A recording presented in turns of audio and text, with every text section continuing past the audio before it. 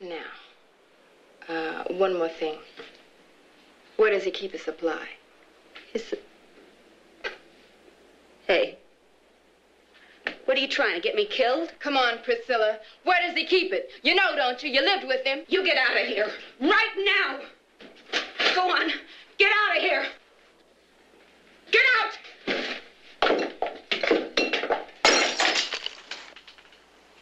So you want to play with knives, huh? Well, you picked the wrong player. No. No, please, look, I didn't mean nothing. Please. Oh, no. Now I'm going to give you another slice to match the one you got from that dog pushing pimp. Unless you tell me where he keeps the stuff. No, please. He'll kill me. Oh, all right. He's got a fireplace. It's in a box under the ashes. The following film podcast frequently contains adult content, including foul language and descriptions of adult situations. Spoilers for the films discussed occur often. Listener discretion is advised. Now take it away, Dr. Rausch.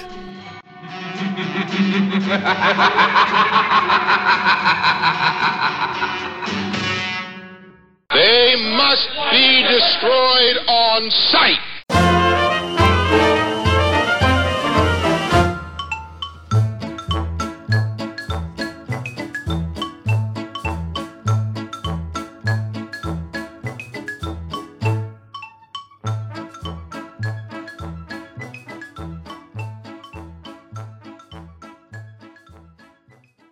Welcome. It is They Must Be Destroyed on Sight, episode 152, and I'm your host, Lee. Baby, jails where some of the finest people I know are these days, Russell.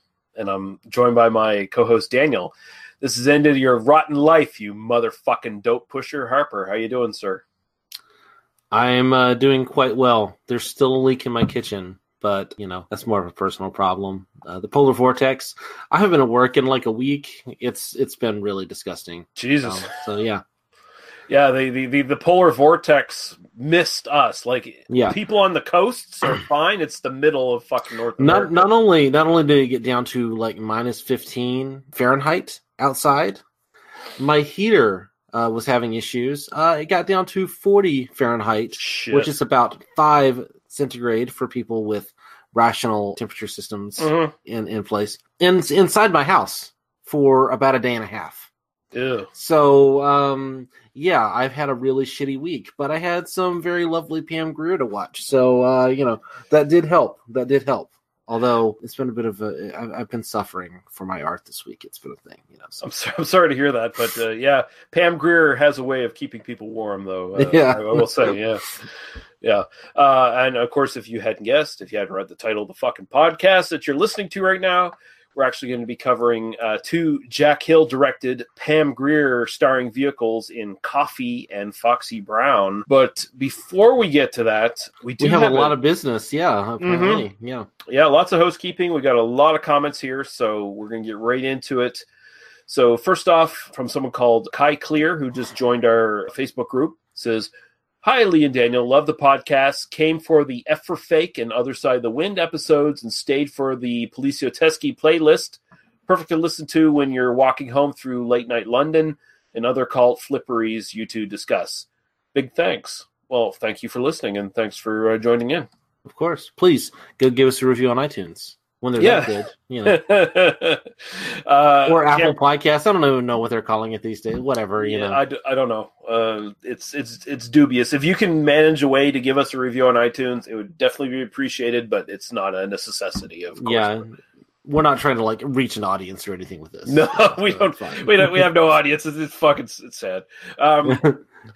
This is 2 middle-aged men sitting around and talking about Pam Grier's ass for 2 hours. That's what we're going to do tonight, so it's fine. Yeah. Cameron Sullivan says, you guys should do an episode over cult films that got rediscovered despite being abandoned at the theater's home video, or films that were forgotten for good reason. And he actually links an article in this comment about the new film Serenity, I guess, that got dumped by production. I heard that was interesting but bad. Yeah, that's what I heard too. Yeah, based on what's his name? Folding ideas. I forget his name off the top of my head. A great YouTuber. Yeah, apparently I haven't watched his review, but I've heard that was interesting, but not very good, but also interesting. Yeah, no, I mean, I'd love to do. I mean, what's his name? Nathan Phipps used to do on the AV Club. He used to do a series called, or he may still. I haven't watched. I haven't looked at the AV Club in a while, but he used to do the sort of flops, my year of flops. Where it was these giant, big budget movies that did really poorly, and was it actually good? Was it a flop or fiasco kind of thing? And no, I really like the idea of kind of exploring. I mean, a lot of what we do never really made money anyway, but yeah. And what Cameron's kind of focusing on here is basically, and this is something that requires some research from us. So I told him we'll either do an episode on it, or it'll be just something like we talk about in our preamble or whatever. But it's basically films that had promise, but were just all of a sudden, for whatever reason, dropped by like their major distribution company or whatever. Like, Paramount bought it up and then it's, fuck it, we're not even putting it in theaters or kind of thing. Right. Yeah. I mean, it would be, I don't know, the direct-to-video market, even the concept of direct-to-video is kind of an anachronism at this point, but there's this really interesting, phenomenon of these movies that were supposed to get theatrical release that had, name actors in them that then just kind of went on to be like streaming only or whatever, or went to direct-to-video for like kind of complex reasons. A lot of those movies are actually, pretty decent, not terrible. And then, whatever. I don't know. That's interesting. I would, maybe we'll do a series of those. We can do a month of those and just kind of see if he's got some titles for us. That would be the kind of easy way to go about that. That would be the thing. Yeah. Cameron. We're just gonna. You made the request, so you give us the titles, and then we'll pick from them. Yeah, and we'll talk about whether they were worthy of mass distribution, or if the companies involved were right to drop them and just let them die. And we'll see. I like that idea. Cameron, give us a list. Cameron Sullivan is actually in the industry. He's in the know. So give us a good list of films, Cameron, and we will do that episode for you. Yeah. Or multi. I mean, I'd be fine with doing or multi episodes. Yeah, we could do a month of it. Yeah. No, give us some titles. He's been commenting often enough, and if he's in the industry, why not introduce us to your friends in the industry, Cameron? And we could actually do some of these remakes. Yeah, all the remakes we've been suggesting. We could get some funding. Get some millions behind us, and we'll be the fucking brain geniuses behind these great movies. You'd be amazed at what I could do with just like $5 million.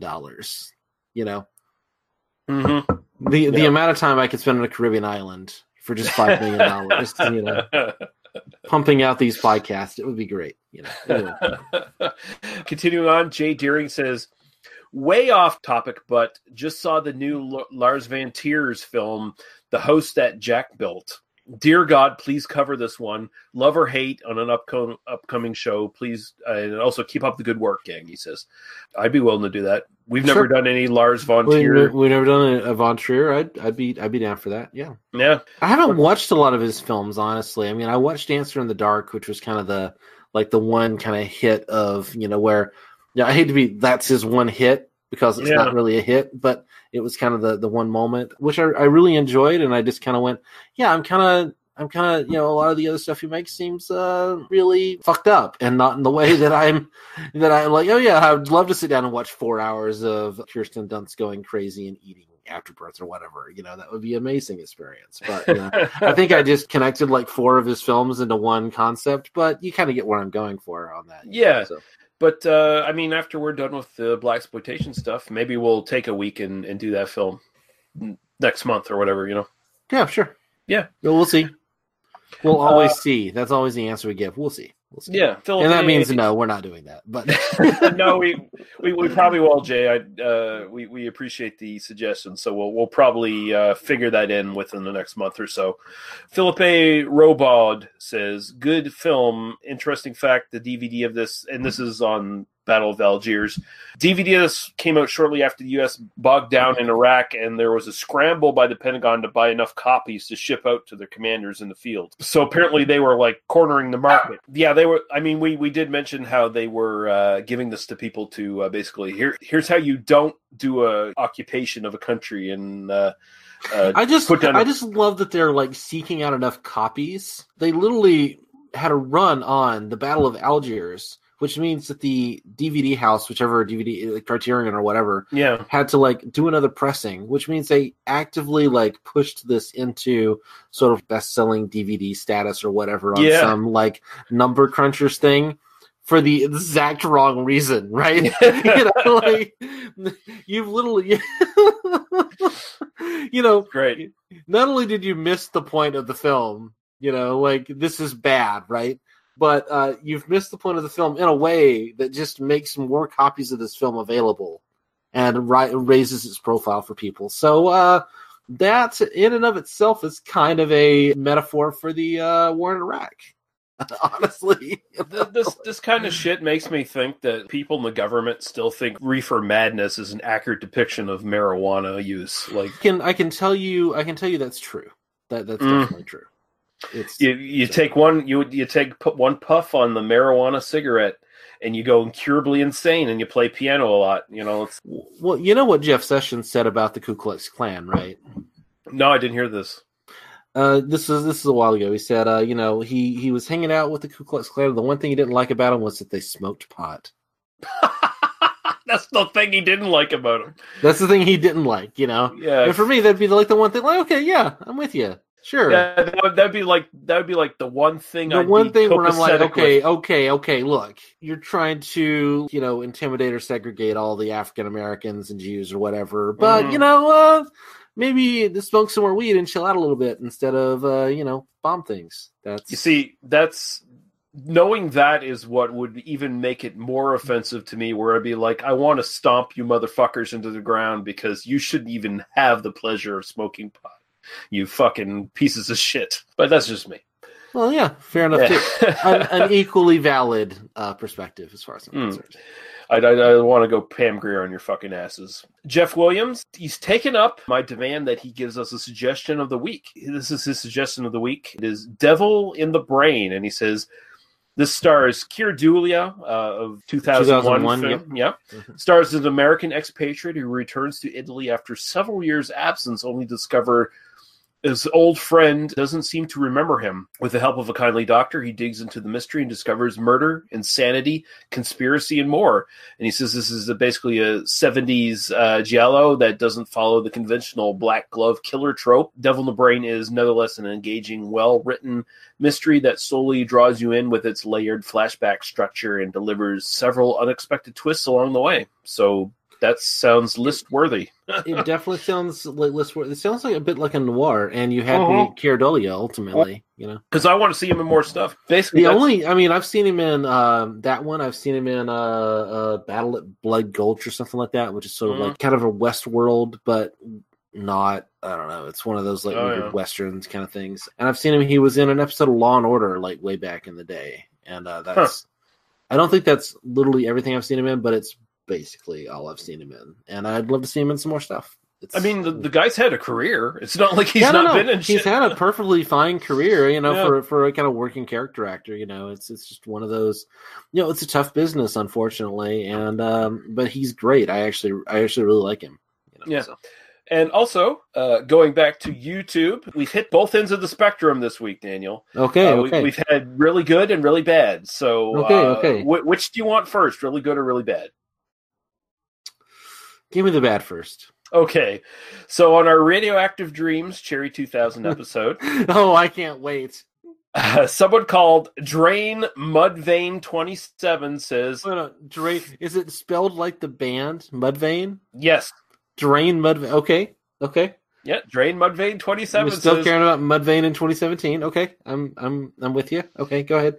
He says, fucking loser.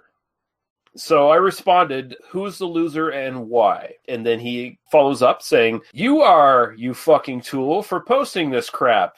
Isn't it fucking obvious, you retard? Look at your thumbs down, clown. with a question mark. Look at your thumbs down, clown. Yeah. Look at your thumbs down, comma, clown is what he means. No, there's no. Yeah, he means that, but there's no comma. Yeah. Okay. Well, And also, your is the UR. Yeah. I mean, I hate to be prescriptivist about language, but if you're gonna show up in YouTube comments and make fun of us on a podcast where we make fun of all of our YouTube commenters, probably use the comma. You know, because otherwise you're just making it easy for me. Mm-hmm. So this is apparently another person who thinks we're like doing clickbait on our channel or whatever, where it's like, oh, you expected the movie Radioactive Dreams and Cherry 2000 in an hour and a half? So I basically replied to him saying, it's obvious to people who can read descriptions in video lengths. I guess you're not one of them, just another unwashed YouTube shithead, basically. You should create a graphic that says something like, if you want to see the movie, click here, and then make that the graphic for the podcast, but then not include a link, or anything. And just to because I imagine a lot of these guys are either drunk or stoned, and they click on the link and then just randomly click for a while. It would amuse me. Yeah, I'm kind of thinking maybe I should play around with our YouTube version of our podcast a little bit, try to fuck with people, because it seems like it's so easy to fuck with people on YouTube. Well, YouTube commenters are, basically all Nazis at this point. It's just that's just what it is. But the good side of the spectrum. Okay, except for the good side of the spectrum, the person who said nice things about us, at least hypothetically. I haven't heard the comment yet. I did not look at it. And probably does not believe in an all-white ethno state. Probably not. And this person might have said nice things about us and believe in the all-white ethno state. And if that's true, fuck you regardless of how nice the thing you said about me is. But I'll still take the how nice thing you said about me. So I checked out this person's channel. They don't look like a Nazi. But on our Hard Bodies Perfect Timing episode, California Grace 6868 says, thank you guys. So there you go. They appreciated the podcast. They appreciated that we covered two movies, one kind of a classic and one unknown completely classic. Unknown, but brilliant in its own way. Yeah, no. I mean, I'm not saying that Perfect Timing is the equal to Battle of Algiers. That's unfair to Battle of Algiers, honestly. Yeah. Well, I mean, Battle of Algiers doesn't have any photographers' brothers tricking women into getting naked. And, it's like if only Papushka could have been in Battle of Algiers, could have been one of the women in the who went off to do the bombings. She really would have. That's how can we improve that film? Papushka showing up and take your top off and then bombing something. That would be the way. Yeah, she would run the revolution. I think she would be. Would absolutely, and she'd win. There would be no revolution leaders being killed and hunted down. She would actually beat the fucking paratroopers. Kick them out of Algiers. This is the sort of exploitation version of Battle of Algiers, and I'm here for it. Let's just rewrite the history of the of the Algerian independence movement in the 60s and 70s. Let's just rewrite that. It sounds. Let's just totally exploit and demean that whole fucking fiasco. I think we've already done that, so let's just move on. Although, have you finished? This is a good point because I do have a comment on the Eruditorum Press Discord server, which I can put a link, like an invite link. So I do hang out there. It's a kind of a lefty kind of political board. Lots of Doctor Who talk. There is a board where I talk about my Nazi research. If you want to kind of go and follow me there, I'll provide a link to Lee. Sweet. But we did get a comment from Merwinian, and I'll just read this now. And he says, I nearly choked on my pizza while listening to the new Timbados. Did not expect to be laughing so hard during a podcast about the Battle of Algiers. And I responded, the guillotine bit? And he responded, of course. Yeah. So if you haven't listened to that one, apparently don't eat pizza while listening. That's probably the best option here. That's what I learned from that comment. Yeah, eat pizza before or after. But really, we should say that for this podcast in general is don't have pizza. It's probably hazardous to your health while listening to this podcast. Because let's face it, we're fucking hilarious. I mean, well, it's just pizza. It's just pizza and this podcast don't mix. We could kill you. We could, the pizza would kill you. We're just the catalyst. That's all. You would choke on the excess of cheese. Like if you have a lot of cheese on your pizza, you're a lot of cheese on the podcast, a lot of cheese in the pizza. Not a good mix. Yeah, but okay, so we can move on. Daniel, what have you watched lately? I have nothing to mention, so no. I'll keep this really quick because I actually want people to watch this and I'm not going to say a whole lot about it. The new Netflix series Russian Doll, which premiered yesterday as we're recording this, it was released, February 1st. This is the new Natasha Lyonne series. She is kind of a co-producer alongside Amy Poehler and somebody else, I forget the name. She directed the last episode. It's an 8-episode limited series. There's something online that's saying like, oh, there's going to be like series 2 or whatever. It's like, no, this is pretty much a complete story. I would really like it to remain a complete story. And it's brilliant. It's kind of a Groundhog Day scenario. If you're sort of advertised that way as this sort of New York Russian Jewish woman who starts reliving the same party over and over again. But it goes in a very, very different place. And I will just say, sit down and watch it. At first, it's kind of this very black comedy, and it moves into a very, very different place. And I've already said too much, honestly. I mean, I kind of intentionally spoiled myself towards the end because I just had to know, like, where's this going, But we definitely plowed through this. My wife and I plowed through this in 4 hours, and it's 8 basically 30-minute episodes. They're actually a little bit less than 30 minutes, so 3.5 hours or so, and it's really fucking good. I will recommend it. If you get through the first 2 and you're uncertain, watch the third one, and if you're not hooked at the end of the third one, walk away. It's fine. But I still kind of think you're a bad person, and I'm going to say nothing else. It's actually really, really fucking good. And it's kind of, I'll just say like a kind of big picture. It actually is sort of a representation of kind of how therapy works and, sort of how people talk through problems and how, there's this deep metaphor and it's, I don't know, there's a lot to it. I only watched it yesterday. I was surprised at how effective it was by the end. So sweet. I'm going to check it out. I didn't even see it anywhere on Netflix. Like I didn't see it advertised or anything. Yeah, so. I mean, Netflix is so like they keep you in your little box of like the things that you're already watching. I saw it like advertised. It's it just kind of showed up as like the big splash screen or whatever. Right. But it's not even like I don't watch other movies. It's just I only watch like certain kinds of movies on Netflix, and so Netflix just sort of recommends more of the same. And my wife, her Netflix, she watches other kinds of things, and so she gets in her silo and I get in my silo, and so sometimes we'll flip back and forth just to like get like combinations. But there's stuff I'd really love to watch that Netflix just never tells me exists. I was recently on. I really just want to reset my entire like Netflix profile just so it'll just give me like a raw thing again. Yeah, because I actually talked about this. I'm going to be on an upcoming episode of Gary Hill's Cinema Beef where my beef was I'm so fucking tired and pissed off about how Netflix curates shit for people, especially since they've upped their price lately. Like I don't have a problem with them upping their price. Like I'm fine with paying $13.99 or whatever the fuck for the service. That's fine.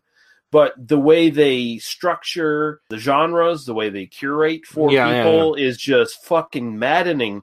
And also, just the fact that I have no opinion about tech industry algorithms that have ruined the world. By the way, no opinions at all. And just the fact that you fucking mouse over any fucking picture for a movie, and it starts playing a trailer that you don't need to fucking see, and then the description, if you click further in and go deeper, the description for the movie is usually shit. It's like how do they get those things wrong? You're the premier fucking service for giving movies to people. And yet you make it super obtuse and weird for people to use. I think that the thing with the Netflix like recommendations in there, like it's just meant to sort of keep you on it for as long as possible. It's just meant to kind of give you 30 seconds of something to watch and then like click away and then 30 more seconds of something. Whereas like if it was something made kind of more for like movie people that want to like really explore different kinds of things, it would be a lot more of a kind of like a like a list or some, you know, like, oh, give me alphabetical or give me throw me something different, you know. And it's just the way these algorithms are designed. It's just meant to like sort of draw eyeball attention for as long as humanly possible, regardless of whether that's actually giving the end user a satisfying experience. And ironically, like Netflix does it better than, I mean, I don't know, like even these giant tech companies, just they all do the same fucking thing. They're all like kind of designed the same way, like Amazon Prime sort of the same fucking thing. And it's just the fact that I have to go to another website to find a code to put in the URL box to find my specific type of sex comedy I want to find on fucking Netflix. Why do I have to do that? I was okay with this multi-level breakdown of comedy as a genre on Netflix. It wasn't confusing for me, Netflix. It wasn't hurting my eyes. It wasn't making me leave your service. I actually appreciated the fact that you separated everything at one point and I could pick what I wanted. Late night comedies versus this kind of comedy, or this kind of comedy, or horror movies, zombie movies, monster movies. I feel like it's really gone downhill in the last couple of years too, where I feel like there was this sort of sense where the algorithm was kind of creating these categories that were actually sort of like interesting, you know, like, you know, feel good dark comedies or whatever, you know, like where and it was kind of this idea of, oh, this might actually kind of show me things that I'm not expecting it to show me necessarily, you know, and I think partly it's because their library is so much smaller than it used to be. Yeah. Whereas, you know, a few years ago they were kind of the only game in town, and now everything again is getting like increasingly siloed, and it's like, well, you know, what are you going to do about it? But you know, I think it still behooves them to be, you know, good with their viewers. Though, I mean, you want to keep your audience, give them the shit they want to see, like fucking. I love the fact that I could find, instead of, you know, horror movies, zombie movies, monster movies, creature features, shit, you know, like I could pick what I wanted. I mean, your fucking output for horror movies is usually pretty fucking super limited, but at least you had all these different categories I could pick from. Now I actually have to hunt for your shit, and I have to hunt through the 8,000 fucking Hindi dance romance comedy movies that you got the last month because you got the license to because them. They got the license to them, and suddenly it just like overwhelms everything. Yeah, no. And I'm not trying to insult Hindi dance movies. No. It's just like I don't necessarily want that in my horror movie, you know, recommendation feed or whatever. You know, it feels like a little bit of a stretch to think like, oh yeah, I just watched Poltergeist. Let's watch Monsoon Wedding. Not, you know. Yeah, but anyway, we should take a break. We're going to play a little bit of music. We're going to have some podcast promos, and we're going to come back with Coffee from 1973. You ungodly warlock. Hello, and welcome to Hello, This is the Doom Show. I'm Richard. And I hate the burning. Shh, who are you? Speak. And I'm Brad. She came in and said, "Buck, buck, buck," and he said, "Buck, buck, buck," and she said, "Buck, buck, buck, buck." That's what I got. One is the Suspiria boner. The other's the Inferno boner. Anyway. Which one is crying? The boner of tears. Hello, This is the Doomed Show is available on hellodoomedshow.podomatic.com and doomedmoviethon.com. Hello, this is the Doom Show. Richard, Brad, Jeffrey, Naffa. It's the Doom Show. Hello, this is the Doom Show. Slashers, giallo, and horror. Did you ever see a film at such a young age it left you traumatized with cinematic wounds? Necrophilia. It's a dead issue, man. Don't push it. Cinema Psyops is a weekly podcast documenting an ongoing experiment on the mind of an unwilling test subject.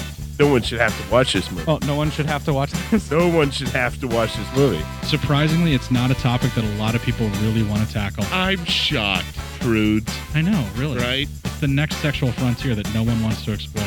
I am, in the most sincerest of senses, disappointed in you.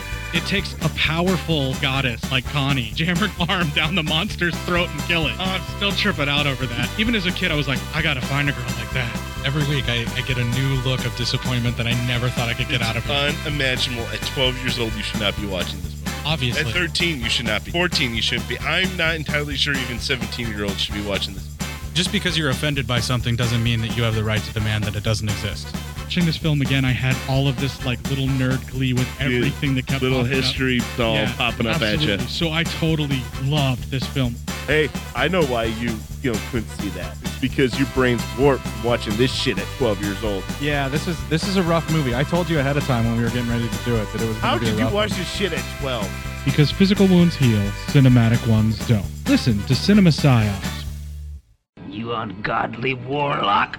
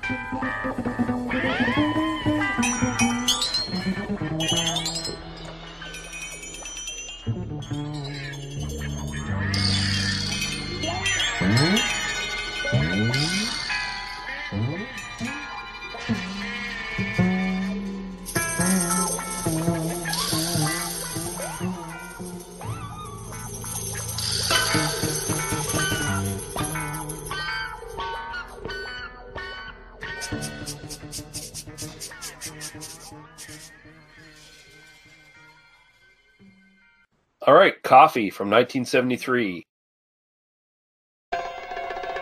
My name's Coffin.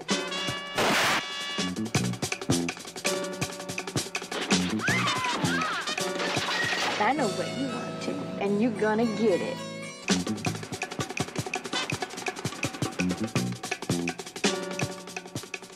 This is the end of your rotten life, you dope pusher.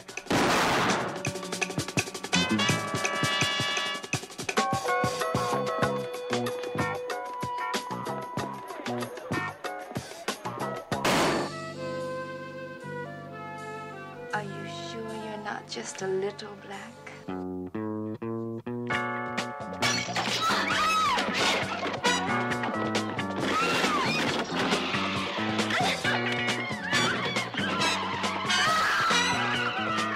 And let me see you crawl over here, you black trash.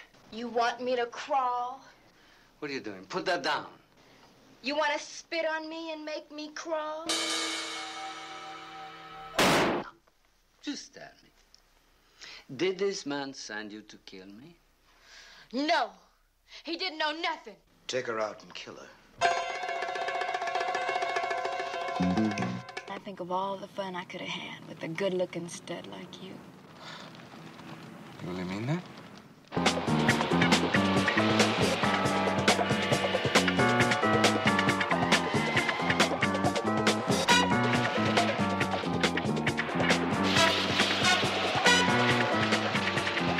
All your friends are dead. Well, I killed them all.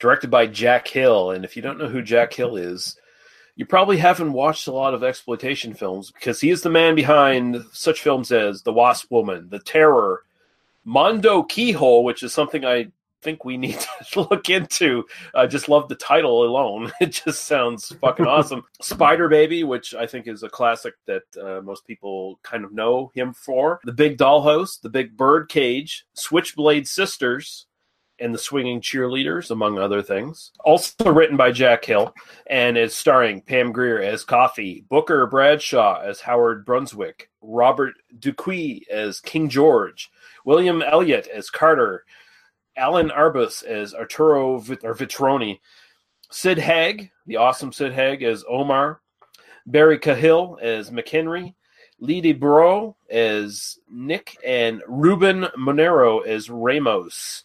And the synopsis I pulled from IMDb says, Nurse Coffee Coffin leads a double life. During the day, she's a nurse at work.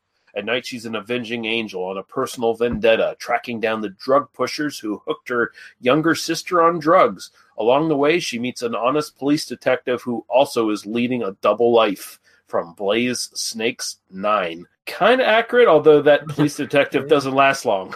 Yeah, and that's more of a premise than a synopsis, but yeah. Doesn't really describe the plot, but it describes, the first third of the movie or so. Like, not bad. Yeah. So, is this the first time you watching so this is a first time, like, kind of full watch of both of these films for me. Mm-hmm. And I intentionally wanted to do them just to, kind of force myself to watch them.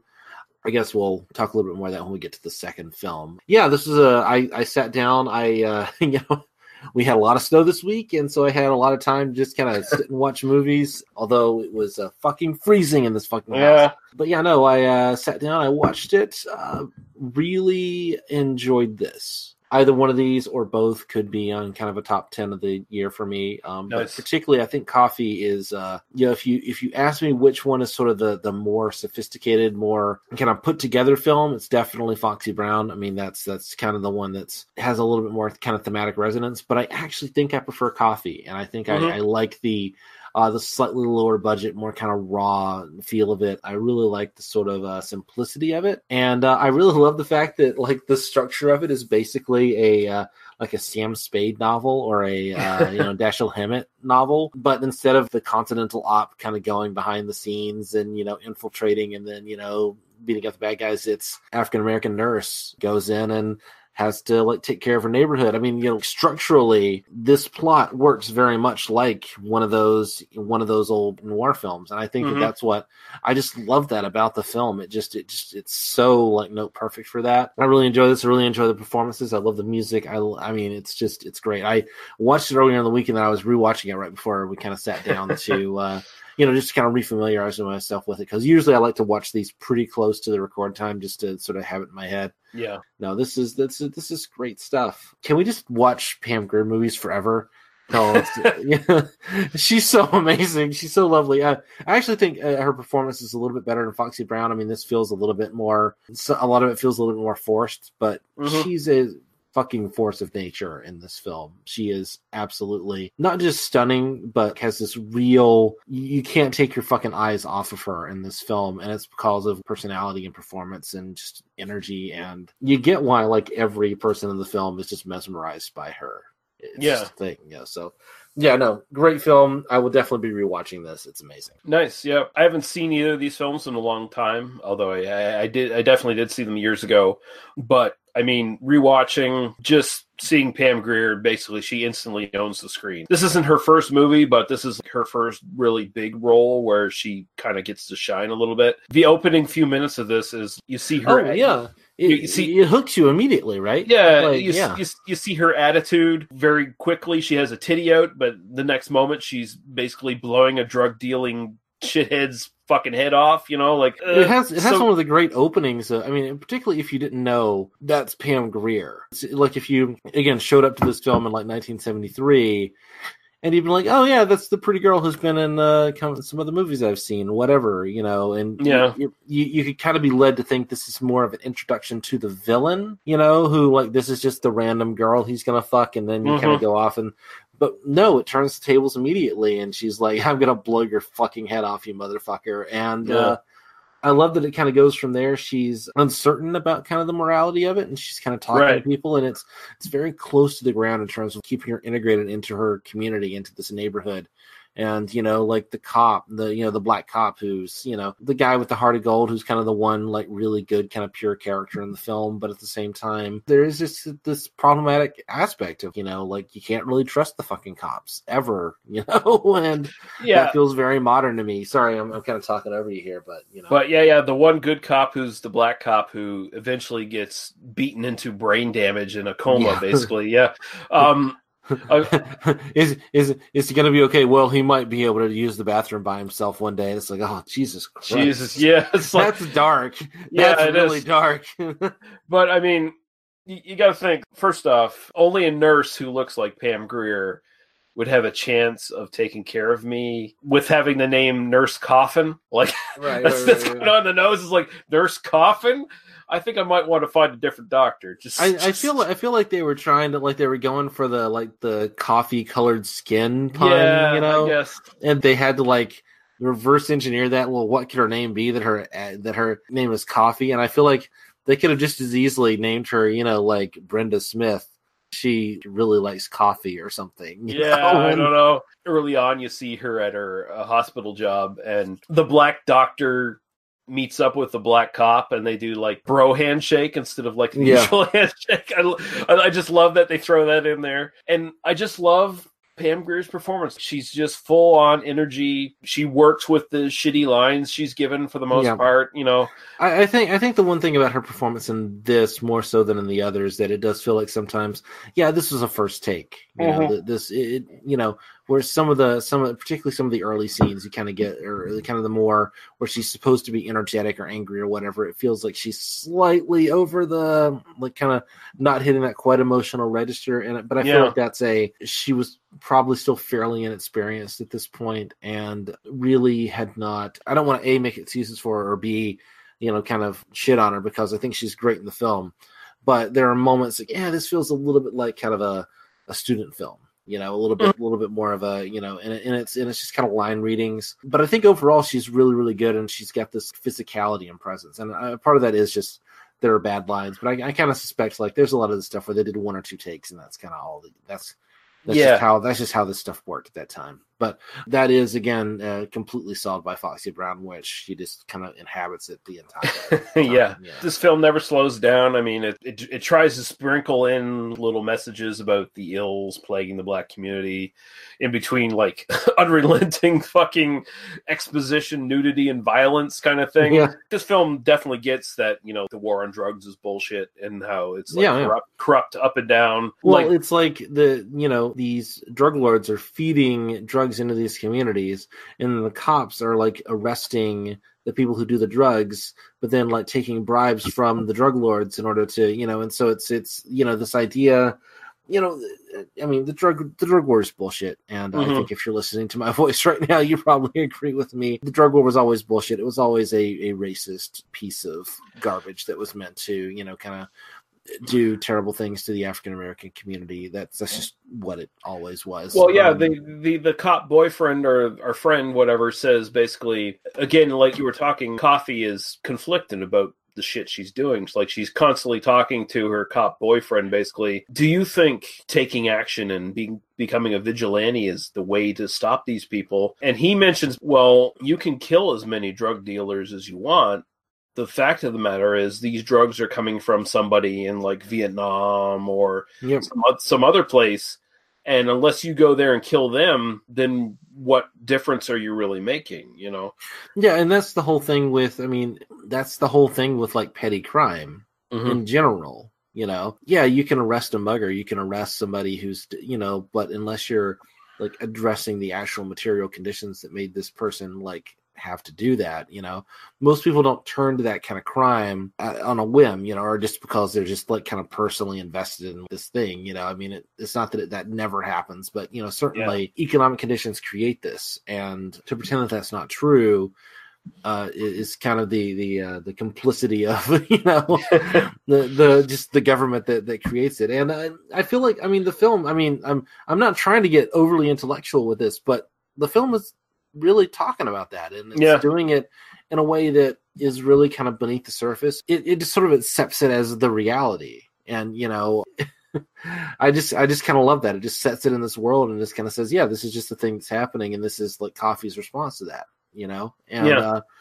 what else are you gonna do if you got drugs coming into your neighborhood and the cops are all on the take and things are shitty, and you know, your cop boyfriend, which is kind of complicated and problematic, but, you know, your cop boyfriend gets killed. What are you going to do? And the answer is go blow away some motherfuckers. And that she does quite well. Yeah, Coffee like eliminates corruption on every level, like from street level to police level to politics. Like she kills all of them. Well, she goes after, she like infiltrates this like a gang of prostitutes, or this sort of high-class call girl ring.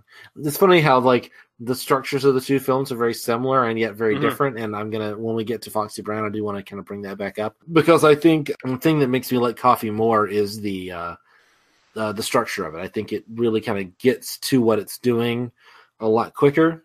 Is a lot more thematically resonant in some ways because of it. So she kind of joins this this ring because she fools this pimp into believing that she's this like foreign sounding person. You know, she's a Jamaican. She's supposed to be puts on Jamaican. the Jamaican accent, right? Which is terrible. Which is terrible. Which is, you know, I'd say it's racist, but I'm not in a place to judge that at this point. I'm just going to let it go. I'm not going to say race. I'm just going to say it's the worst Jamaican accent I've ever heard on film. But I also believe that guy would buy it because he would, because I would buy it. I would buy it. Because if I got to sleep with Pam Grier, but only if I believed that Pam Grier in 1973, but only if I believed that accent was real, I would find every reason to find that accent believable. Pam Grier now could talk to me in that accent, and I'd fucking sleep with her. That's fair enough. There's no question. I wasn't trying to say not now, but I was definitely trying to kind of push that level of like, have you seen the film? Because she's perfect. I mean, there is like an equal ratio between her kicking ass and getting nude in this film, which is and I also love the sensuality, like the scene that she has with her boyfriend who's going to run for office, going to run for Congress or whatever. Right. I really love that sequence where like they're both nude in front of the fireplace, and there's a real it reminds the Ganja and Hess kind of has that, like a lot of that kind of God, this is such a problematic thing to say, but that like black sensuality and that kind of sense of like that these are very it's very openly, frankly showing black characters nude on film in like a semi-mainstream production kind of thing. And in a way that is not, it's hard to say not exploitative because it's not like the whole film industry is exploitative, It's an exploitation film, but it doesn't treat them like fucking shit. It treats them like actual characters. It treats them as people, and that's something that's really it's a really lovely scene. It's really well performed and like well done. And I'm not here to sort of either pass judgment or defend it. I'm just here to like it's a really lovely scene if you just kind of take it on its own terms. And then she goes and she joins the prostitutes, and you get a big girl fight, which is one of the great sequences in the film. Yeah. I missed the first time I watched it that she put razor blades in her fro. Right. When I saw it the first time, and then like the jealous blonde girl puts her hands in the fro and then like draws back bloody hands. Apparently the film is just saying don't touch a black girl's fro. Like, you don't touch a black woman's hair. And I was like rewatching it and I realized, and I was like, yeah, you just don't touch a black girl's fro. That's the punishment you get by touching a black woman's hair. Are you saying that their hair was that kinky that it would cut you? No, I'm saying that the psychic powers of the blaxploitation universe will punish you in that way. It's just it's like a demon running through the universe doing this. I mean, I'm not saying I dated a black girl for a while, and you don't touch her their hair. Without permission. Yeah. It's just a thing, and it's a thing that every white person wants to do.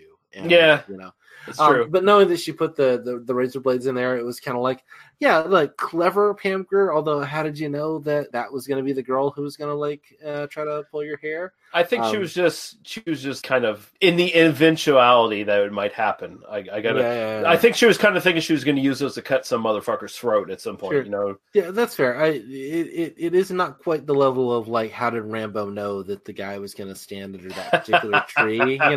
But. But it's there. No, and so then you get the fight, and then you kind of go off, and she's gonna sleep with the guy, and then she pulls out the gun. Then you get to the latter half of the movie, and this is the part that really feels like a kind of a classic film noir to me, structurally. Because I mean, again, you can imagine, Humphrey Bogart kind of in that same moment, like he's gonna pull out the gun, or he's gonna call the cops or arrest the guy or whatever, and then no, it turns out, no, you got to put your gun away, and then he's tied up or whatever. And then, kind of, you get the back half of the movie, which is him like escaping from the toughs. And this stuff it's all really effective. It works really, really well. And I just love this fucking movie. Like, legitimately, it's like 92 minutes, and it's like a pleasure from start to finish. And, I love that this continues basically the Sid Haig, Pam Grier chemistry that they've had in a previous, at least one previous movie. I think it was Big Bird Cage that they were in together. I definitely want to see the Big Bird Cage at some point. I have not seen that, so I love that Haig almost kind of steals the show whenever he shows up on screen with his. He's just basically a thug, but he's kind of an interesting thug to watch. Yeah, and there's this one scene where he's lounging around in a pool where he's wearing a do-rag and this really gay shorts and shirt combination. He's this like super tough macho dude, but then he's wearing something that makes him look like a Latino gay pool boy kind of thing. There's anything wrong with that. I mean, no, I'm not saying there's anything wrong with it. I'm just saying it's like a really funny dichotomy kind of thing with his character, and I love that how he's sent to kill Pam Grier's character. He's sent to kill Coffee. He's like, I really feel bad about having to kill you because you're such a fine piece of ass. And then Coffee's like, well, we can still do something, It's like it's a shame, and like, how do you not go? Yeah, I know this is a trick. He's totally fooled by Pam Grier. And I don't blame him. But it's Pam Grier in 1973, and you think like, well, I'm like 90% chance we're gonna die from this, but on the 10% chance, it's hey, dirty cop, inject her with heroin, and then I'm gonna fuck her under the bridge. No, she stabs you with a needle several times. She shanks your neck with a needle, and then my favorite detail where she puts the sugar in the like heroin thing underneath the beforehand, and then we see the other guy like weighing out the thing, and we realize it's sugar, and then so it like solves its own, like it's, I don't know, it's like a really clever little plot construction there. Again, it reminds me of like a really good noir, like, oh no, it's not that I have superhuman powers to resist the force of heroin in my blood as much as you done fucked up. Yeah. And I also love the pimp, King George, who's actually kind of a good guy in this film. Like, compared to most of the shitty people in this, he's just a victim of circumstance. There's a relative scale, and that's another thing I love about it. You're right. It is kind of like victim of circumstance, victim of society, kind of whatever. But I just love his fucking canary, fucking yellow outfit he wears, or actually it's kind of mustard colored outfit he wears, and Jesus Christ, the dude has a fucking moose knuckle. Like, it's so tight around the crotch that it's a moose knuckle, and then it's just kind of surprising. 70s, everybody had a moose knuckle. It's just the 70s, it's just kind of surprising because it makes it look like he doesn't have a dick. And something that will come back in the next film. Like it happens. He's walking around this shit. This film is surprisingly funny in parts. It's just it's hilarious and I think mostly intentional. Like it's just really entertaining. I feel like even if you listen to this, you've known too much. This is really just fucking entertaining. It's just a really fun, like 92-minute movie. It's of course there's some problematic shit in it. It's a film from 1973. It's simply made, whatever. But I really love it. I will definitely be rewatching this. It's great. Yeah, same here. It's a great exploitation film. If you're looking for an exploitation film that gives you everything you want and never slows down, Coffee is a fucking film for you, man. It's like it does everything it's supposed to do. And Pam Grier in a like session of gorgeous outfits. Yeah, which nonetheless feel like they are kind of within the realm of possibility of what this character would actually wear. It doesn't feel like, this is like some high fashion thing or whatever. It's just like, it's 1973. She's a gorgeous black woman. That's what she wears. Dumb. And like this film and Foxy Brown, you see years later Quentin Tarantino basically aping everything from this film. It's definitely kind of a thing, like watching these now, because as a huge fan of Tarantino, and like I make no bones about my love of Tarantino, and I would defend him from virtually everything, and in terms of like his, like people kind of criticizing his art or whatever. As much as I love this film and I enjoy Foxy Brown and I enjoy, Tarantino is doing something different. He's bringing a new kind of angle onto it, and so the idea that he's just ripping off Coffee or Switchblade Sisters or whatever, I feel like that's kind of a simplistic take. It is, but it was every piece of music in this film was like, that Tarantino used that. Well, the score is almost prevalent through Jackie Brown. Like, Oh, yeah, it's everywhere in that film. Yeah, no. But definitely. no, it's great. It's fucking great. We're gonna take a break, play some more music, and we're gonna come back with Foxy Brown.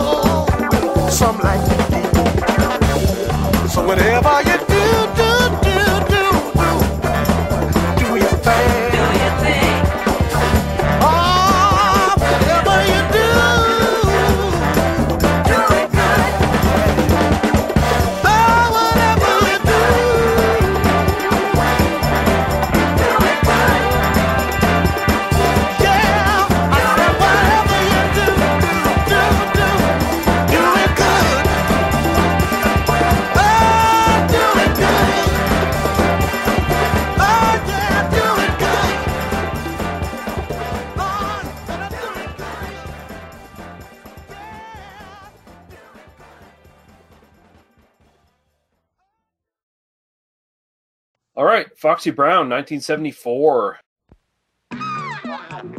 When Foxy Brown comes to town, all the brothers gather round, 'cause she can really shake 'em down. Foxy lady, Foxy lady. Pam Grier, that one chick hit squad who creamed you as coffee, is back to do a job on the mob as Foxy Brown. You tell me who you want done, and I'll do the hell out of it.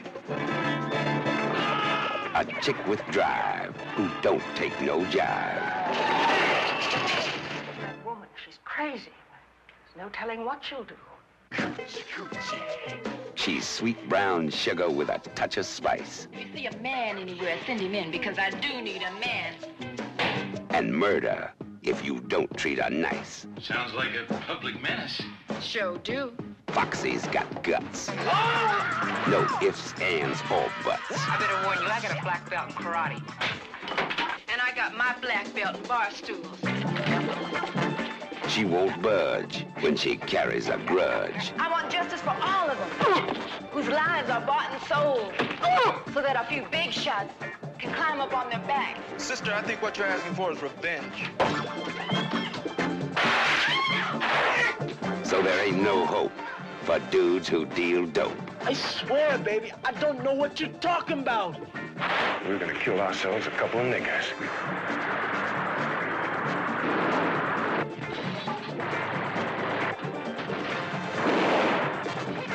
Have no fear. Pam Grier is here as Foxy. Foxy Brown. Again, directed and written by Jack Hill. Again, starring... How did they manage to get him? I don't know. Like, it seems... How'd they get this guy? Yeah. Again, starring Pam Grier as Foxy Brown. Antonio Fargas. Huggy Bear himself as Lincoln Link Brown. Peter Brown as Steve Elias. Catherine Loder as Miss Catherine Wall. Terry Carter as Michael Anderson. Harry Holcomb as Judge Fenton, Sid Haig as Hayes, and Juanita Brown as Claudia. And we'll go into the synopsis for this. A sexy black woman, Foxy Brown, seeks revenge. Period. Done. That's it. When her government agent boyfriend Michael is shot down by gangsters led by the kinky couple of Steve Elias and Miss Catherine from Kinky Marty couple? McKee. No. Okay. All right. I don't know. It's like they leave it up to the viewer to... I was kind of thinking maybe there's kind of a brother and sister thing going on, maybe a little bit, but I don't know. Maybe. Yeah. There's some clear codependency issues at the very least. Yeah. Yeah, it's so open to interpretation that you can go either way. But yet again, Daniel, what's your sort of first impressions on this one? This one, I will say, I had tried to watch this a couple of times, like from the beginning in the past. Never... Like, it didn't grab me. Like, Coffee grabs me from the very first frames. This, you sit down, I've got a beer in front of me, I'm going to watch a little bit of it. I get 5 minutes in, and I don't it takes a while to get going, doesn't it? Yeah. Really, once you get 30 minutes in, the movie is great. It does take its time getting going. I was reading this is supposed to be a sequel to Coffee originally, and then they sort of, rebranded it, or, they just decided not to do that. I'm really glad this isn't a sequel to Coffee, because I would actually, actively dislike the film as a sequel to Coffee. It's supposed to be the same character, just because she goes through a kind of a similar plot arc. I mean, it's very much kind of the same story again, although with some important differences. I mean, the first film kind of was about sort of the kind of hyper local politics of a neighborhood, and it's sort of about this sort of we've got to use kind of vigilantism to kind of take down these kind of drug lords or whatever. This one gets a lot more there is no hope except for vigilante groups like the Black Panthers. The Black Panthers will save us all, which I'm kind of on board with. I'm kind of I like that message. It's also significantly more violent. It does have an actual rape sequence in it, and which is done about as respectfully as these things were done in the early 70s. Pretty tame for 74. But it's also it is there. It does brutalize her in some pretty harsh ways, but I think that does also it does that, but it also, again, for the standards of its time, it uses that in a way that she is kind of heroic in the end, and complicated feelings about it, about the way it does that. But overall, I really do enjoy the film. I do like Coffee more, but I think this is, if anything, it is better made. I think her performance is better. I think all the performance is better. It does feel like kind of a step up production value wise. There's a kind of more money into the costumes. There's more money into kind of the shooting and the kind of they actually did a few takes of this stuff, Pam Grier looks amazing. Again, some great performances, and but overall, I didn't feel this. This really didn't hit me in the way that Coffee was just sort of like this really great, like fun experience to sit down and watch. I don't know that I would revisit this one quite as quickly, although I think it's better made in a lot of ways, but it interested me less. Yeah, no, you're right. This one, the story takes a back seat to the fact that this is basically, and you can just tell from like the opening credits, they knew what a star they had in Pam Grier. And this is going to be the tailor-made starring vehicle for her. It doesn't matter the story. She's basically female James Bond, black version kind of thing, And this became like the standard. After this is where you get, all the other blaxploitation actors. Yeah, even Pam Grier herself sort of, after this, she had like Sheba Baby and a couple other films that were very much lesser compared to this. Yeah, I don't blame the actresses. It's just sort of like, we're just going to stamp out a bunch of clones of this because it made a shitload of money, or at least by the standards of these films. Well, I mean, if you look at like reviews, the sort of prevalent thought in reviews for like her films after this, it's always like Pam Grier is really good, and the movie itself is pedestrian, and it's like she's way better than this movie, kind of thing.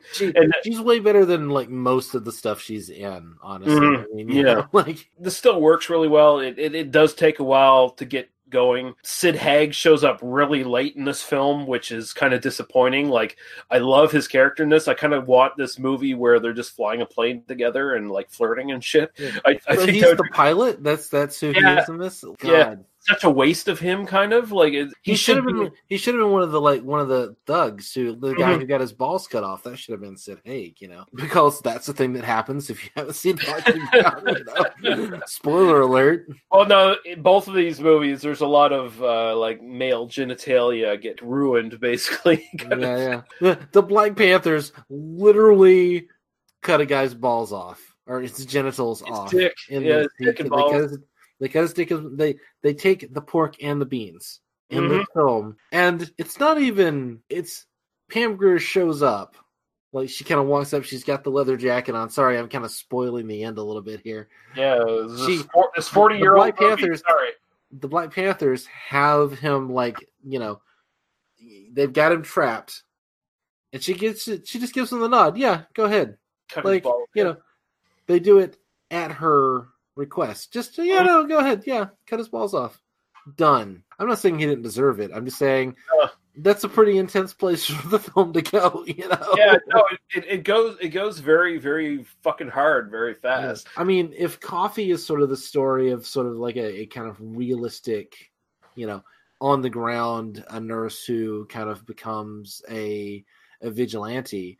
This is the story of a not very well-defined woman who, kind of goes from some level of kind of, black middle-class respectability and becomes a fucking revolutionary, Pam Grier in this, Foxy Brown, she's not the innocent nurse who gets basically forced to become a vigilante. This is a woman who is skirting the lines of criminality and legitimacy from the start of the film because her brother is basically a low-life scumbag, and she allows him to be this. Like she disapproves, but at the same time she's like, oh, I'll let him, be a scumbag. And if you've got a family member, I mean, I don't have this in my kind of immediate family, but I've known people who've had, immediate family members who are into some like shitty things, and it's a really tough situation to be in, Yeah. And that's like being white, much less, if you're African American, knowing, well, if I report this to the cops, there's a very good chance they will just kill him.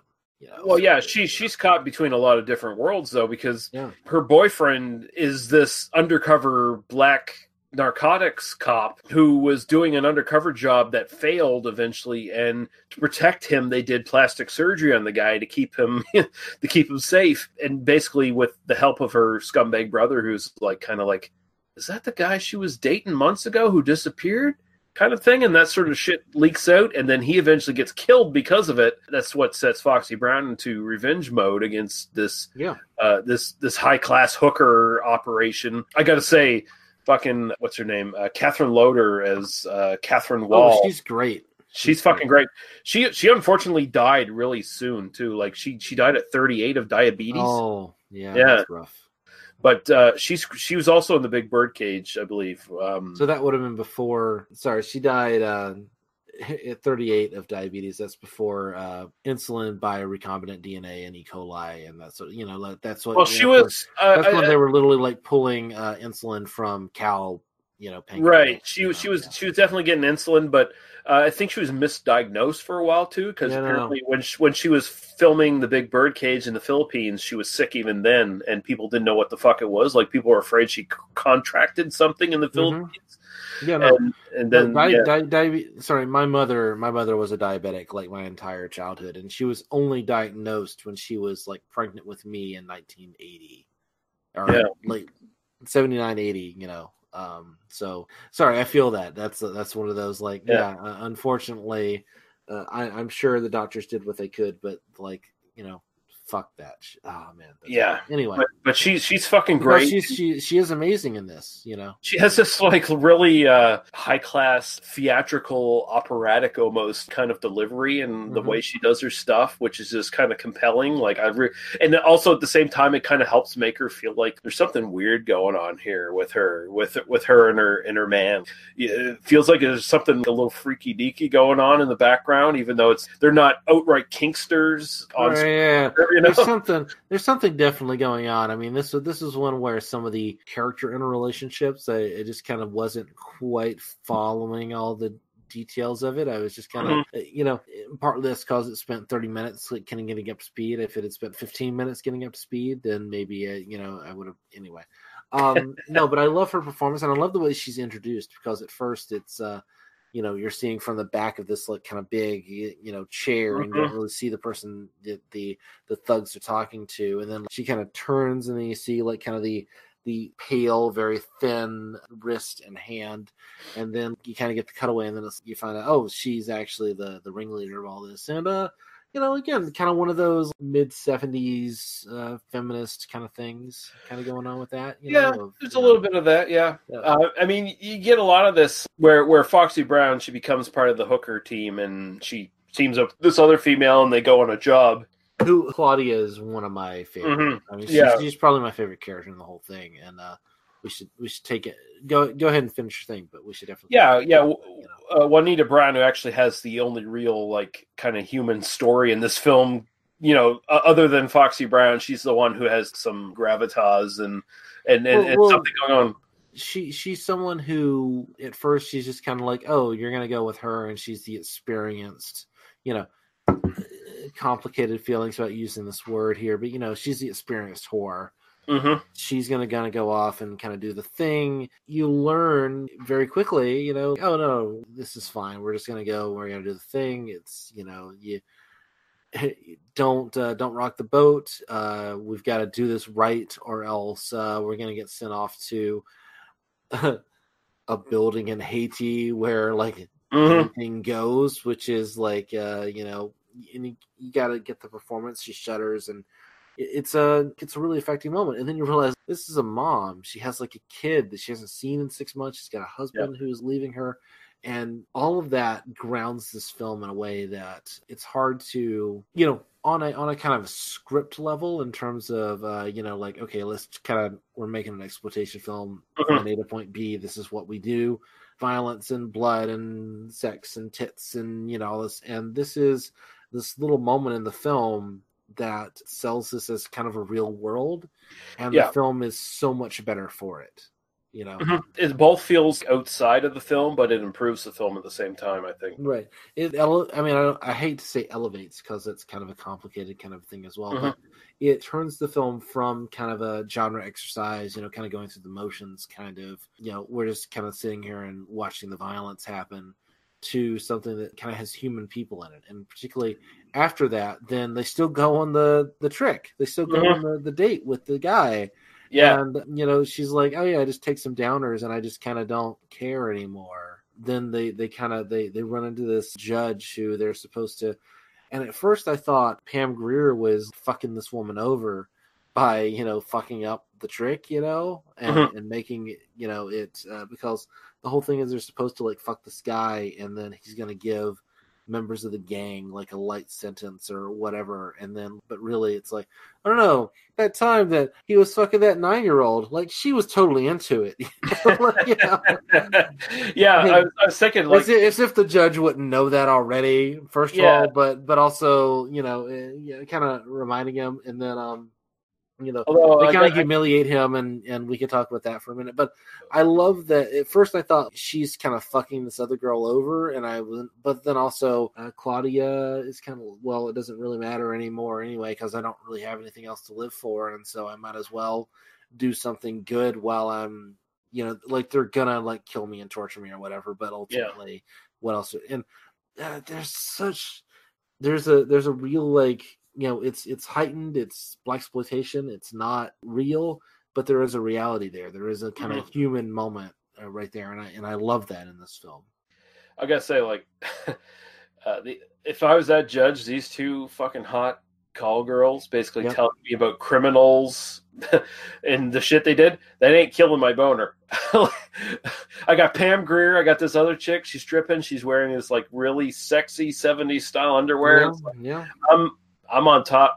I'm aboard. It's hard. It's hard to feel like, okay, no, tell me more about the 9-year-old. Tell me more about the bad criminals. Yeah, tell me more. Really tell me more. Right now. Yeah, it's fun. Yeah, no, it's hard. It's hard to say no in that moment. I definitely. Although, we should, they literally like take his like, are they actually heart boxers? Am I remembering that right? Where he's wearing like, the heart boxers they take, and then they make fun of his dick. Like Pam Grier's like, oh, was that what you were gonna fuck me with? Oh, I'm sure. Like it's fine. I mean, I gotta find it first before Like, he says no one else ever complained, and it's like, well, I'm sure they didn't, but I mean, come on now. It's like they're probably being nice to you. Yeah. and he's like, oh well, I can play along if this is your thing. Oh, you're nasty, and he's kind of like kind of going along with it, and then it's like, no, we're fucking, it's fine.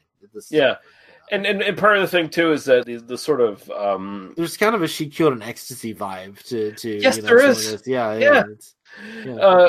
But I mean, they're working for Miss Catherine here, and she's also running a criminal enterprise because she's kind of like extorting people that she's sending her hookers to and stuff too. So that's part of the game as well, But it works really well until, there's this almost Jimbo moment where she gets found out of what she's doing. And basically they say, instead of killing her, they're like, well, let's inject her with heroin and make her one of our whores. We'll send her to our two drug manufacturers. First we'll send her to the farm. Yeah. And the farm is somewhere like it's kind of implied it's in the South, maybe, but like not really, whatever. And that's like where they're making the heroin, and she's basically going to be a victim of repeated rape. That's where she gets raped. Yeah.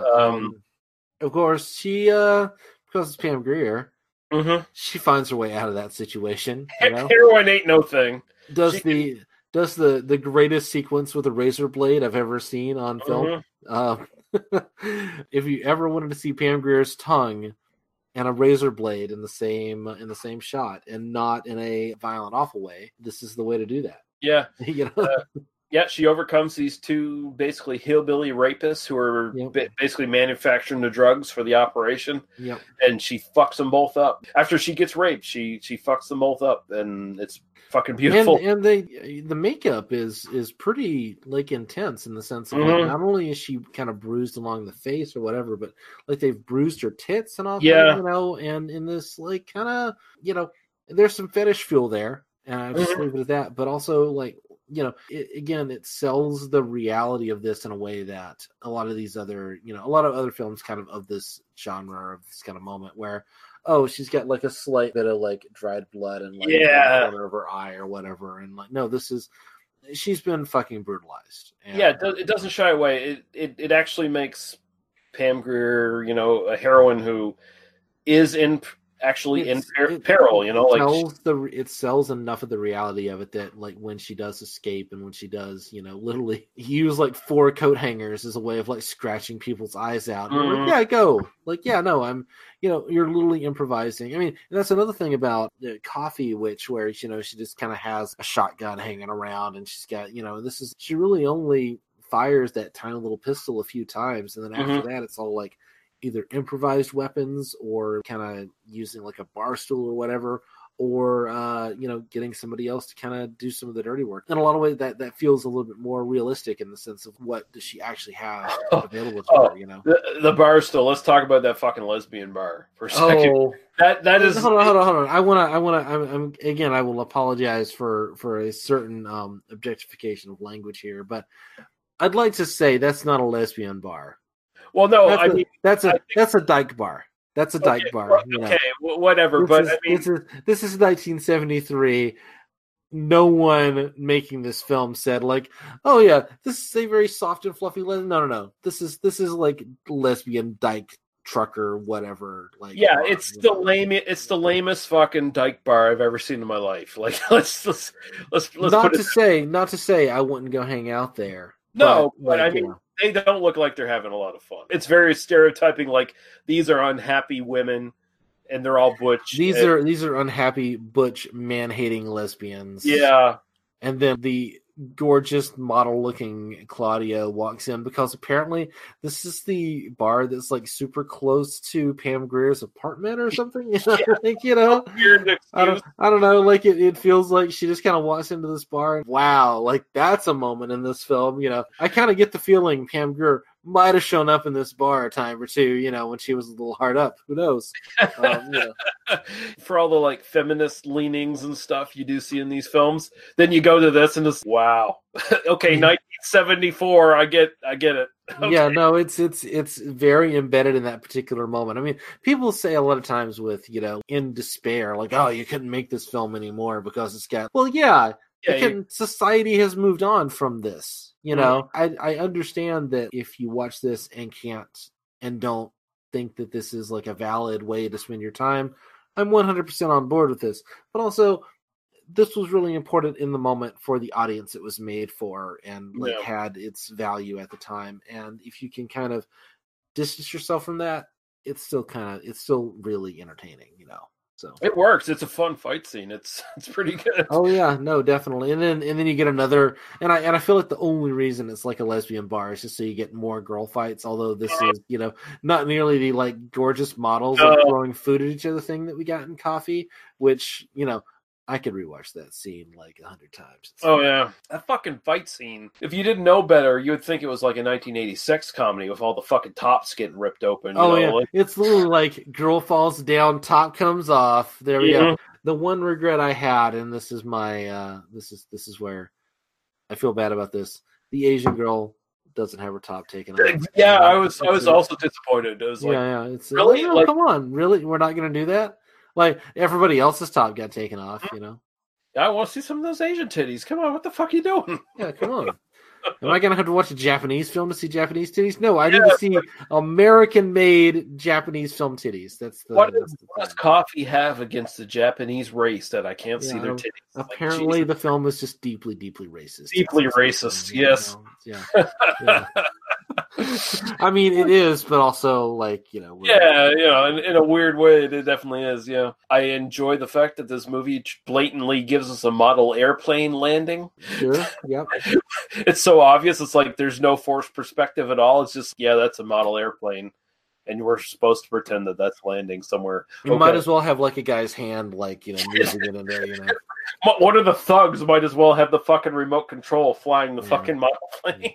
And also, I kind of feel like the way this movie ends, it kind of feels like there should be a sequel because Miss Catherine has no reason not to get revenge on fucking Pam. I feel like it's sort of setting up for a sequel, but you know, never happens. It's like it's not like it's not like her criminal empire is destroyed. Foxy Brown killed a bunch of her thugs, but she still has all of her money supposedly.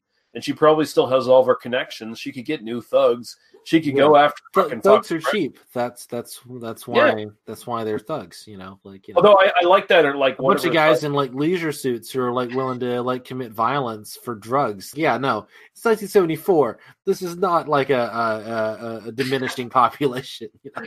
I do like that one of her thugs is like a super fucking sadist and shit though. Like he's really, really super fucking mean and nasty. Other things I like about this, just little small moments. I like that Jesus apparently doesn't approve of hospital sex, where that God-fearing nurse comes in and interrupts Foxy Brown having sex with her fucking man in the hospital. She gives a blowjob in both of these films, and both are appreciated, but only one is completed. So you know. Yeah, I like that. There's some Captain Kirk style fighting in this. There's the point where Foxy Brown is walking down the street with her man who's just had his facelift, and you know she's trying to reintroduce him into the population as this different guy that no one knows.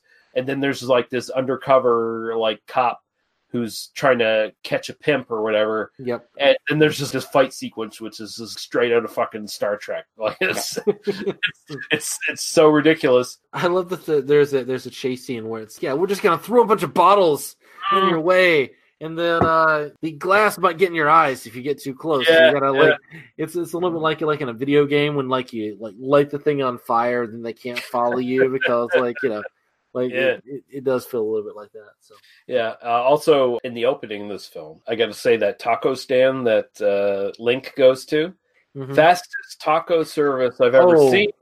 I would totally sit and eat tacos at this place. But yes, but there's a reason that this is the fastest taco service you ever seen. Because when you look at them eat these tacos, there's nothing but lettuce in those fucking things. Yeah, no, it's so lettuce.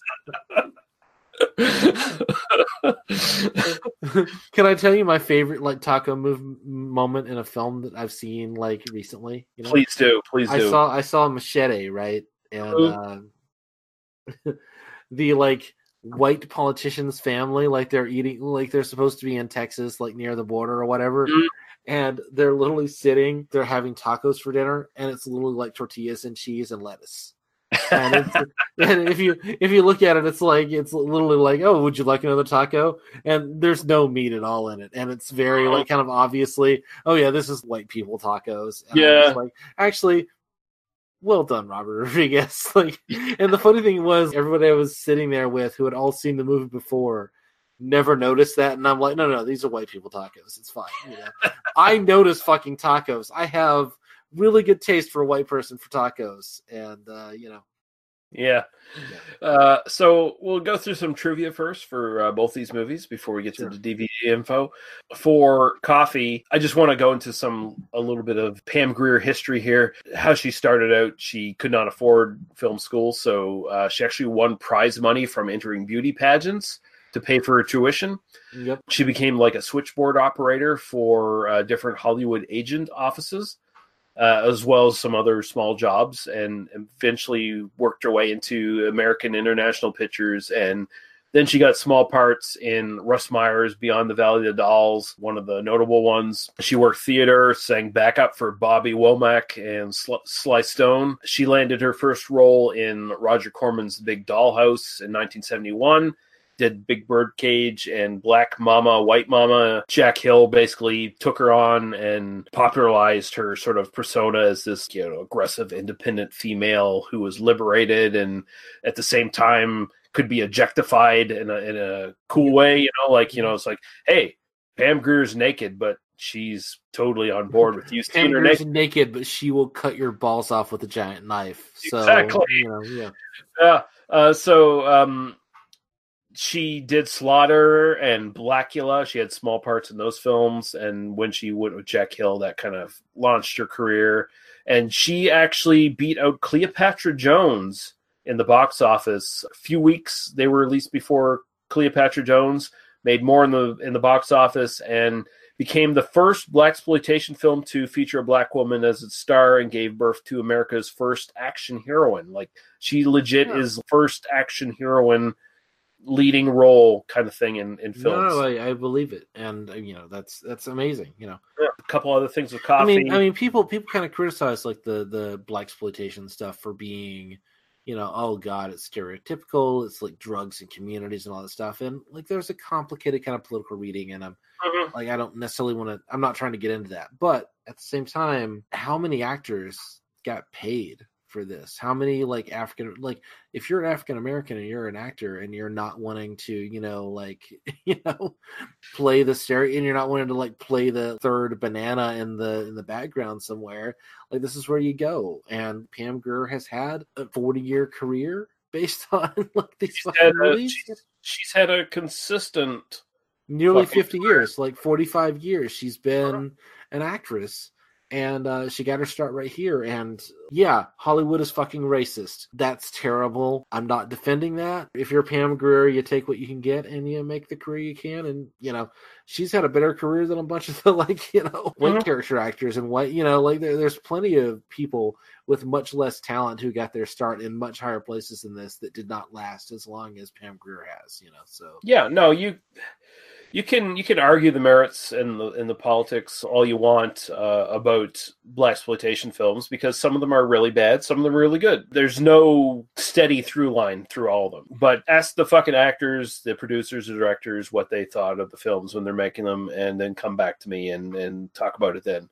About how offended you are or whatever. That's fine. But again, go back to Coffee. The idea to hide various weapons in Coffee's afro came from Pam Grier. So that was her idea, which is great. That's just an awesome gimmick for a blaxploitation film. Like, yeah, she stabs the guy's neck with like a hairpin, and that's amazing. Yeah, forgot about that detail. You know, Vitaroni's home was actually the Western movie legend Roy Rogers' home that they filmed it, which is cool. That's like, so A, cool, B, just makes all this way more like politically complicated. It does, doesn't it? Yeah. It does, doesn't it? You're literally in Roy Rogers' home and suddenly, you know, God, yeah, that's blaxploitation film doing old Hollywood as their sets. Yeah. That's pretty, and like kind of doing the Roy Rogers thing of, you know, we're criticizing 50s westerns through like this because like if Coffee is kind of a noir, I was kind of thinking Foxy Brown is kind of a western where like kind of, you know, the classic western is, you know, like the outsider comes into town and like cleans up the neighborhood, and Foxy Brown is very much, she's not really an outsider, but she's kind of a outside the neighborhood. Yeah, she kind of comes in and cleans up town. And so some of the differences in the way that these things work just kind of structurally are kind of a noir western friction a little bit, you know. Yeah. And I don't know. I was just kind of thinking about that. I don't want to push it too hard here, but you know, this podcast goes. I just like suggest things, and then like really clever people have clever things to say about it. So, yeah. So clever people jump on this shit. People smarter than me will write this up. It's fine. Also, this movie was remade as The Drug Connection in 1976 and Lovely but Deadly in 1981. So Lovely but Deadly is such a noir, like, you know, somebody's on board with you know, my interpretation is all I'm going to say. You know. Sweet. For trivia with... I'm just trying to delay the end of this episode by interrupting Lee as often as possible at this point, you know. Hey, that's how this goes. For the Foxy Brown trivia, according to director Jack Hill, this was originally intended to be a sequel, as you mentioned, to Coffee. The working title for this film was going to be Burn, Coffee, Burn, apparently, which is kind of a funny pun on its own. However... Burn, Coffee, Burn, also known as Starbucks. However, American International Pictures decided at the last minute they didn't want to do a sequel for some stupid reason, because, you know, they actually made money on fucking Coffee. Well, for some stupid reason financially, but a really good reason artistically. I'm concerned, you know. Even though Coffee was a huge hit, that's why there's never said exactly what kind of job Foxy Brown has. Coffee was a nurse, of course, and they never mentioned anything about Foxy Brown's job. But you know, Jack Hill, after some finagling and some fucking shit, he decided to come back and do the film. So good on that. Born Inga Marchland, rapper Foxy Brown took her stage name from this film, which kind of pisses me off because when I was searching for Foxy Brown, I was getting like a lot of links to her on Google. Yeah. It's like, I don't care about this rap star. I don't give a shit.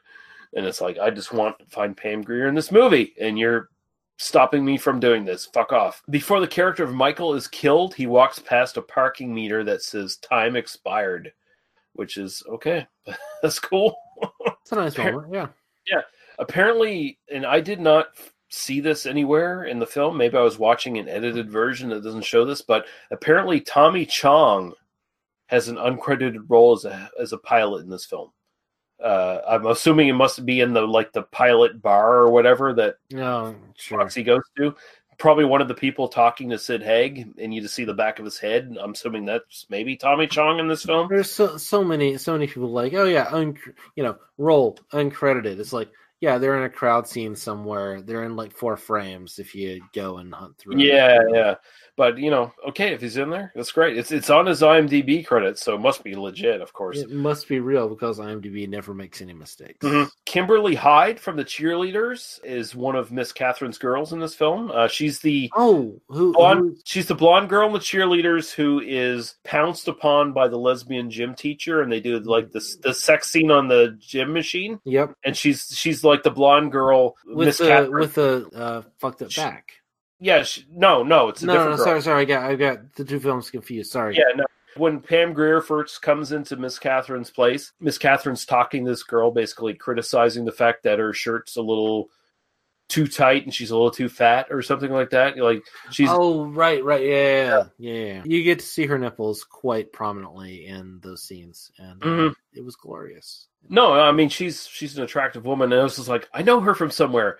She was in the Cheerleaders, and then I checked and double checked, and was like, "Yeah, she was in the Cheerleaders." And I'll admit my deficiencies. You had a better eye for that, No, it was just like a small bit part, and it's like, "Fuck, holy shit, I know her." And yeah, so there you go.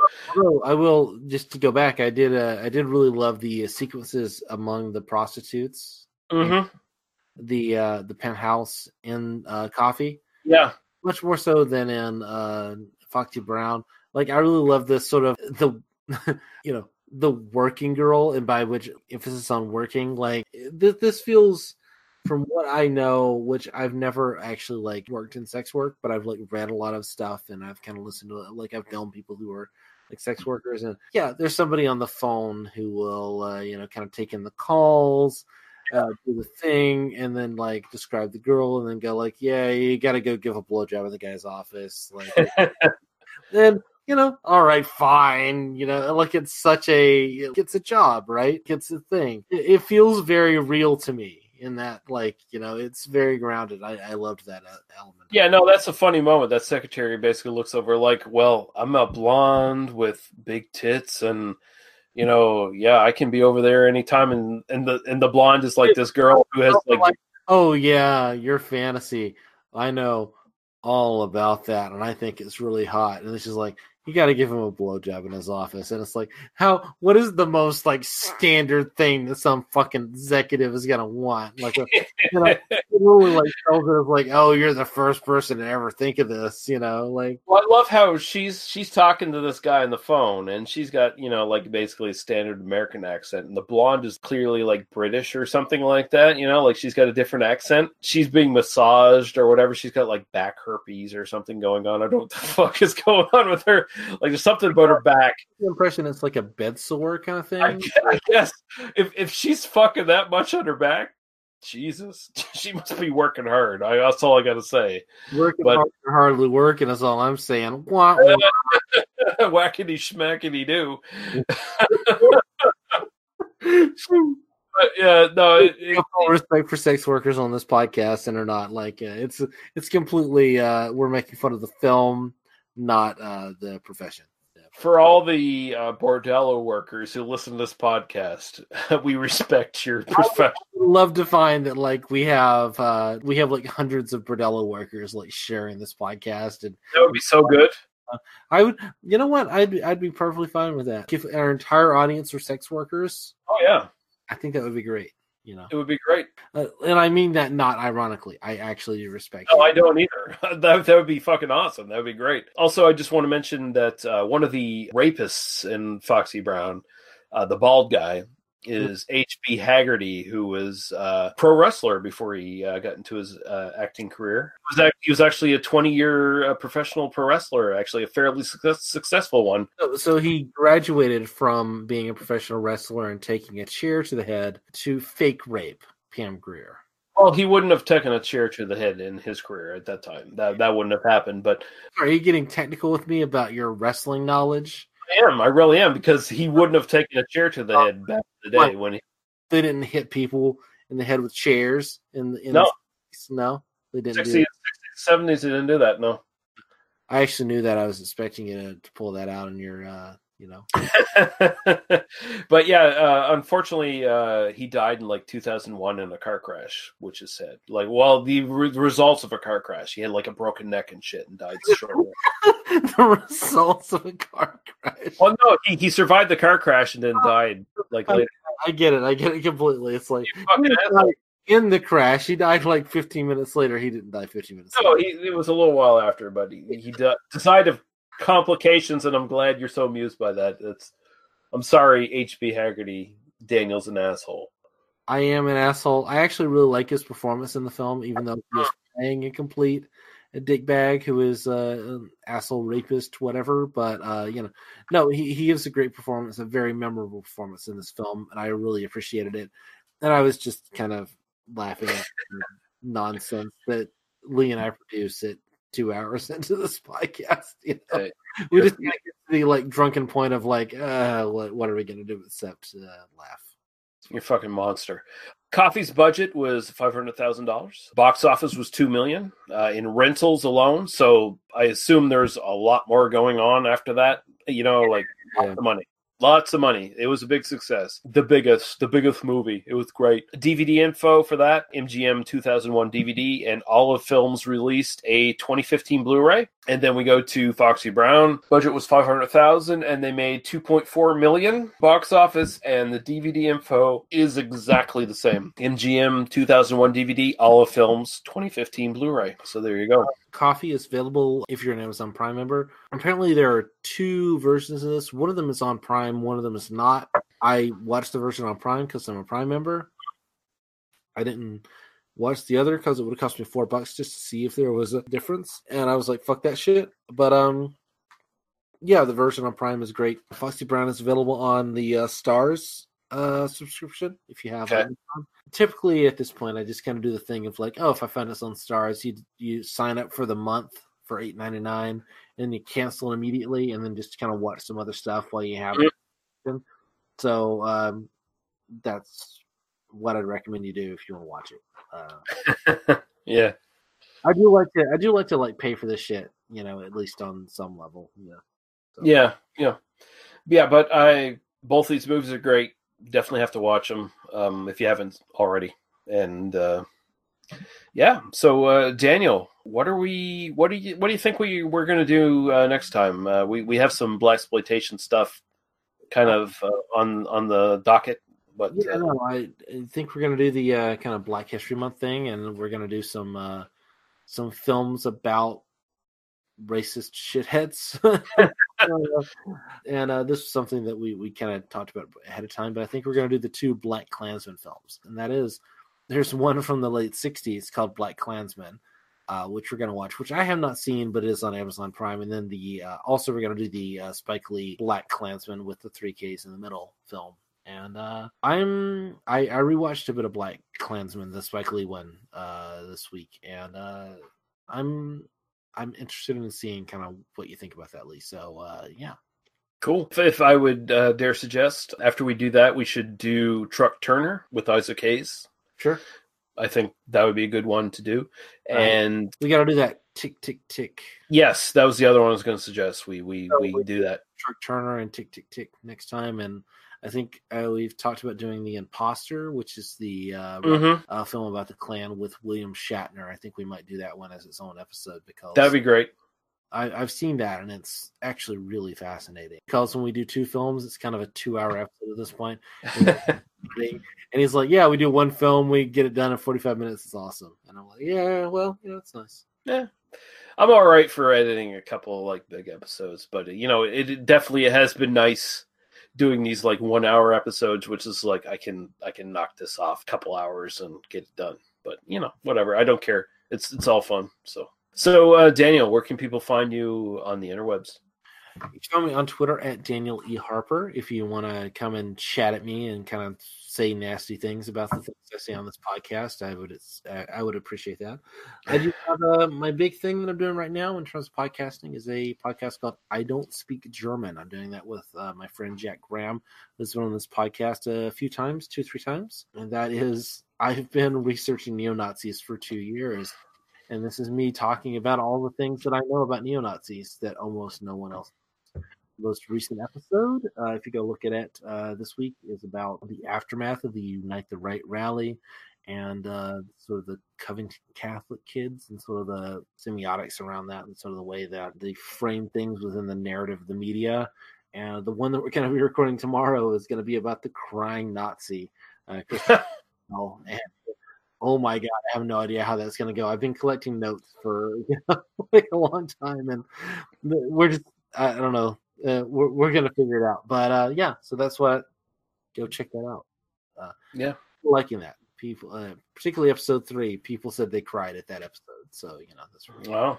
Awesome. And you can find us at tmbdos.podbean.com, where you can find all the requisite links to us at Apple Podcasts, YouTube, and Facebook. And of course, if you want to go to Facebook, you'll find out all the stuff that's coming up on the podcast and all amazing, exciting happenings in our podcasting lives. It's all there for you. I don't even know what the fuck I'm saying. I'm blabbling at this point. It's bullshit. It's 1 a.m. Let's go to bed. Yeah, we're kind of drunk. Thank you, everyone, for listening. Thank you, Daniel. And we'll see you next time for some more Blaxploitation goodness. Goodbye. Cheers.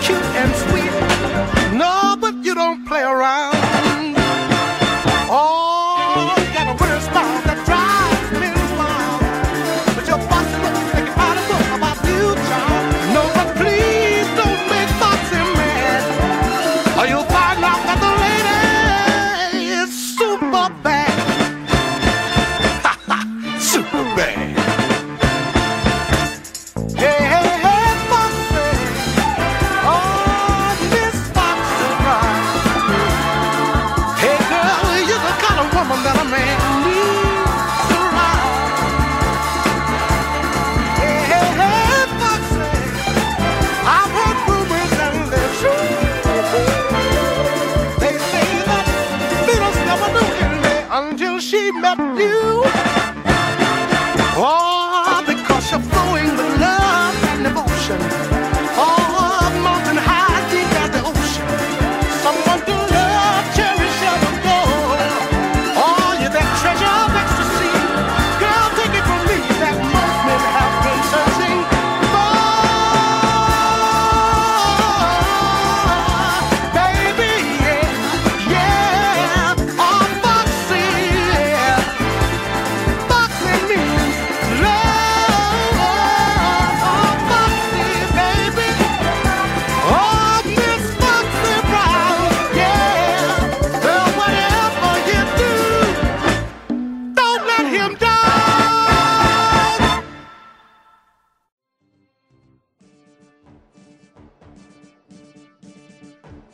You have been listening to They Must Be Destroyed on Sight.